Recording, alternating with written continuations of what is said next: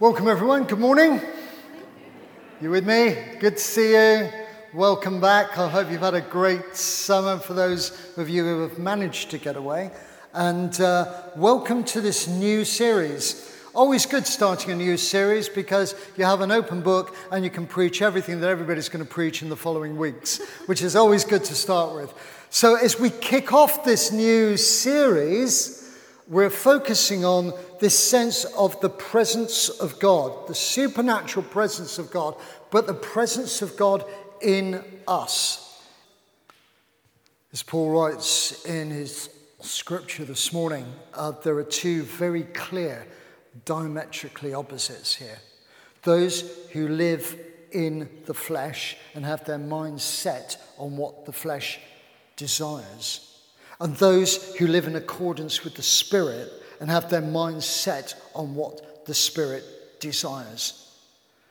The thing is Jesus is not remote. He is with us, but we have choices. Paul doesn't stop there, and he's very, very specific in this. Living according to the flesh is death. He doesn't hold back. Or the preferred option for us, those whose minds and lives are governed by the Spirit, have life and peace. Which life do we want to choose? Because it is a choice. Right back in the Psalms, right back in Psalm 15, who may enter your presence on your holy hill? Those who lead blameless lives and do what is right, speaking the truth from sincere hearts. Those who refuse to gossip or harm their neighbors or speak evil of their friends. Those who lend money without charging interest and who cannot be bribed to lie about the innocent. Such people will stand firm forever. I think we've got to be honest that our life experience is this tug of war that is often part of the human condition. Good and evil, choices, bad choices, good choices. And I guess many people here listening on the podcast would agree with that too. So much of this tug of war is about what Paul speaks of when he talks about our desires. And that's what it comes down to. What are our desires and how does it shape our lives? What is our desire in our every waking moment? I often like to, I have this great thing, I love to observe people. I'm a great people watcher. I don't know whether that's for you as well. My highlight is I don't get upset if I've got to wait for a train. I just love observing people. And when it comes to desires, I love to observe people queuing for their lottery tickets. Because my question is, as you queue for your lottery ticket, what is your desire? What is your desire that you think this win will do for you or for others? Maybe it goes something like this. We're in Tesco's. Hello, mate. How you doing? I see that you're queuing for your lottery ticket. Yeah, that's right, mate. What's it got to do with you? Well, actually, I'm just really interested to know what your desire is. What would you do if you won that million? Well, I'll tell you what I'm going to do with it, mate. I'm away from here, mate. I'm off to another country. Take my family, nice island, no more troubles, no more worries in my life. That's my desire, mate. That's why I'm queuing for a lottery ticket. Oh, that's really helpful. Thanks very much. You're not from the Inland Revenue, are you? Excuse me, madam, I noticed that you're queuing for your lottery ticket. Oh, yes, young man. I queue for it every week. So, as you queue for your lottery ticket, what is your desire? Well, my desire actually is to give it all away. Oh, that's just amazing. I know. It won't be a choice for me. I stand at my window and I see these poor souls just wandering around, and the noise that they make, I would give it all away. I said, that really encourages me, your heart for people, for children and hunger. No, dear, no, not people, cats. I'm giving it all to cats. people, they've got enough. They've got social services. Cats, dear, cats. I know that may seem a little harsh, especially if you love cats. You can give to both. But these decisions that we have to make, the decisions that we have, the choices that we have to make, what drives our desire? Is what Paul is talking about this morning. Our desires are a powerful thing. Paul hits a nerve with me, and I hope with all of us, as when he talks about the flesh. And he doesn't just mean the flesh, although all the physical temptations, and we all know about those as humans, although there are too many of which we are aware, but we have choices to make in those as well. But it's about our nature. It's about our character, our desires to love the Lord your God with all your heart, with all your soul, with all your mind, etc. You know that. It's about how we live our lives with Jesus and his teaching and with his examples at the forefront of all that we do. Now, there's a road that's interesting to travel down, isn't it, for us as Christians? Because when we give, when we share, when we sacrifice, when we worship, what is our motive? What is our desire and our motive in doing that? And that's an acid test that Paul is probably getting to the heart of here. Jesus did a bit of teaching about that.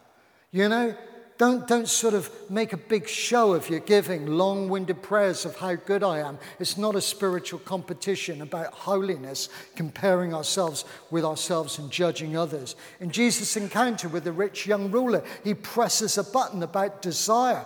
You know, I want to be your follower. That's fine if you want to be my follower. I see you've done all of this, but I want you to give up this because I know that you're going to struggle with that. But that's what you need to do if you're going to be a follower. What is your desire? Because if you don't, your desire will always be about money and about looking after yourself. To allow the things of the world to dominate life is, as Paul points out, is nothing short of death, self-extinction. And William Barclay goes one step further and says it's spiritual suicide. Even in our worship, it's about what is our desire as we come here this morning. I remember years and years ago, there was a great conversation over there where a person said, I didn't get anything out of your worship this morning. Thanks very much. But what did you bring? What did you bring to worship? Because if our desire is just to be a consumerist, as Paul clearly states here in our choices, that's probably not the right mindset. That's the bad news.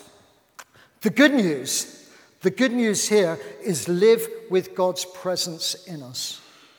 Live with God's presence, to be filled with the Holy Spirit, is totally countercultural to death. And as Paul says, it's life and peace. And if you are searching for life and peace, then Paul is very clear about how we do that in our desire and living for him. Paul is living and serving, sharing and teaching in the presence of God. And his passion and desire, as he writes to the church in Thessalonica, do not quench the spirit. Do not treat prophecies with contempt, but test them all. Hold on to what is good. Reject every kind of evil. And may God himself, the God of peace, sanctify you through and through. May your whole spirit and body, your whole spirit and body, not just a bit of it, whole spirit and body, be kept blameless at the coming of our Lord Jesus. Many people's response is, yes, Lord, that is my desire, but it's a tough call. And it is a tough call. But Paul ends with that important line in Thessalonians, the one who calls you is faithful, and he will do it. He will do it. I'm not alone here with those of us who have made tough choices in life. We do it probably every day. Do I do this? Do I do that? Being close to Jesus, being filled with the power of the Holy Spirit, having his presence with us makes that possible. I love the rabbinic thing. It says, may you be covered by the dust of your rabbi. You walk so closely with Jesus that you're actually covered with the dust. You're so close, listening to what he says, being in partnership with him, doing what he's doing, seeking to do what he does in the everyday. And as last week we said, do you trust him? This is what it boils down to. Do we trust in him and all that he can do in us and through us? Living in the power of his Spirit. Paul spells it out. That same Spirit living in the believer is the same Spirit who raised Jesus from the dead. You know, I may be a simple man, but that power that can raise Jesus from the dead to life, he can do that in my life too. Time and time again. If I choose and make that my desire. What is my desire, Lord? I called myself a Christian for years. It was a bit of a tick box exercise, really, to be honest. You know, I was born in a Christian family. Tick, you know. I went to church 3 times on a Sunday as a chorister. Tick. I tried to live lots of ways in my decisions. Didn't always get it right, but tick. When I got married in church, tick. Attended a home group regularly, tick. Reading the Bible, maybe not as often as I should, but tick. I prayed. My goodness, did I pray sometimes? Tick. But I knew something was missing. And as Paul says, something that had shaped my desire was missing in my life. I tried to live the life that I was reading about, talking, praying, teaching. The Holy Spirit and the presence of God, I had very little teaching on that at all. And I knew all the way through that my desires didn't match the character that I was living, that I was hearing. To become a follower, a disciple of Jesus in everything that it could be. Glad to say in 1996, in my previous calling, I knew that something was missing from my life. I'd done all the tick box of being a Christian, but I knew something was fundamentally missing from my life. I've been working 16-hour shifts for 14 days on the trot. And it sort of worked out that this particular weekend that we were going with the children to Hill House to a Christian weekend. That was the plan. All I wanted to do, frankly, was disappear in a duvet for 24 hours. You know, the last thing I probably wanted to be was in a community where I just wanted to go and sleep. I was empty, spiritually empty. We had one of those things, I think it's called negotiations in a marriage. Is that a polite word for it? Yeah. Mandy pointed out that I needed to be the father that I needed to be, that my kids had waited for me and they'd all been looking forward to this weekend. I came up with a compromise and I thought, I'll tell you what, this is a good compromise. I'll drop you off with the children and I'll go back and I'll sleep for 24 hours and I'll come back and I'll be a much nicer person to live with. Was that a good deal? No, not with God or with Mandy. Get that in the right order. And the thing is I arrived and there was a very dear friend of mine, you may know him, Murray Bennett. Murray Bennett greeted me at the door. I get emotional just thinking about it. He obviously read and he said, how are you doing? I said, not good, Murray. I'm just whatever. Sensibly, he made a move prompted by the Holy Spirit and said, Clive, do you mind if I pray with you? I'd hardly put the bags down, just unloading the car. To let you know, frankly, where I was at the time, I said, Murray, you can do what you like. I was at that place. To which he laid his hand on my shoulder and said 3 amazing words that has changed my life. Holy Spirit, come. I remember just sinking to my knees and laying on my back. I can remember just seeing Mandy's face thinking, yes, yes. Thank you, Lord.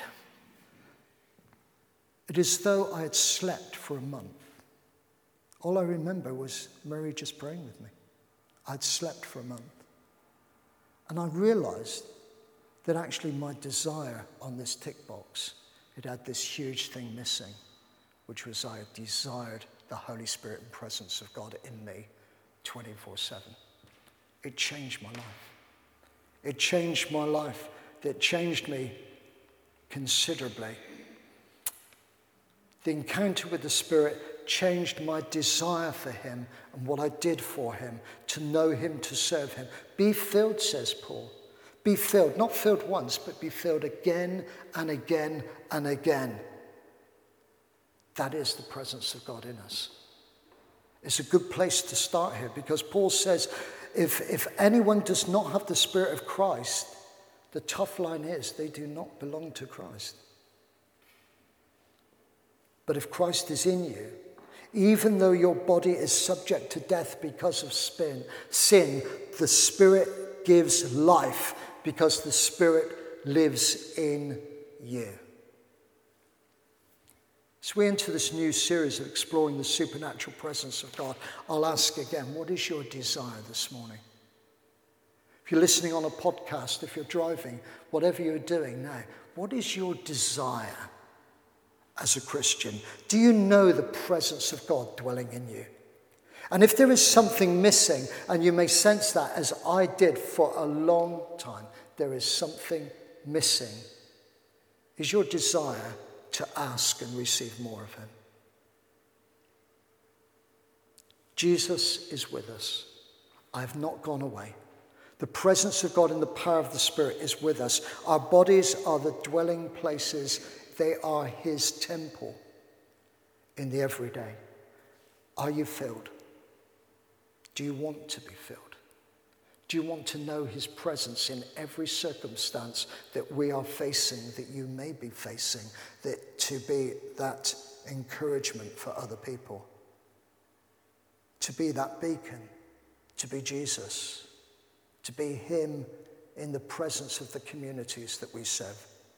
And if that is your desire to grow more and more into the likeness of Christ, to encounter his presence, his power, his peace, be filled. Ask. Ask now. You don't have to go to Hill House. You don't have to have an experience. Do it now. Do it wherever it is. Do it when you go home. Do it over lunch. Do it here now, wherever it is. Lord, you are faithful. You will do it. I desire your presence. I actively seek you. Holy Spirit, would you come, and would I know your presence more and more in my life? Would you like that? Seeing people nodding. You, however, are not in the realm of the flesh, but in the realm of the Spirit. Should we just pray before we sing again? Thanks.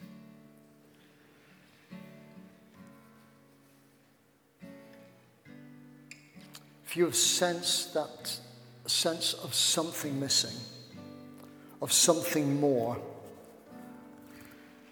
then ask, Lord, more of your presence in me.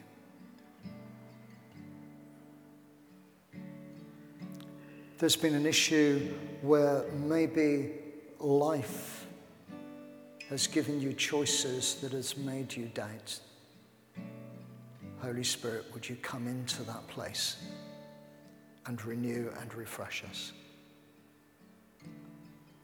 Lord, in that place where we need reassurance and we need your comfort, Comforter, Holy Spirit, come into those places of bereavement and need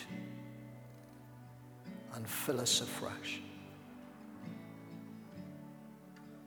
Where we are seeking you to make choices at this time, Holy Spirit, would you come and meet us in those places and fill us afresh.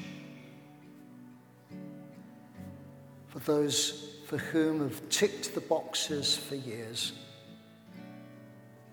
and for whom the zeal has just withered away to a routine, Holy Spirit, come and bring new life.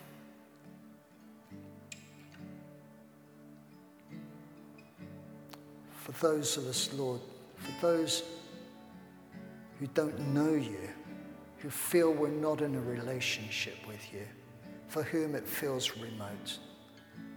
Come this moment, Holy Spirit, come into our lives that we would know you and experience you in the power and love of your Holy Spirit. In Jesus' name.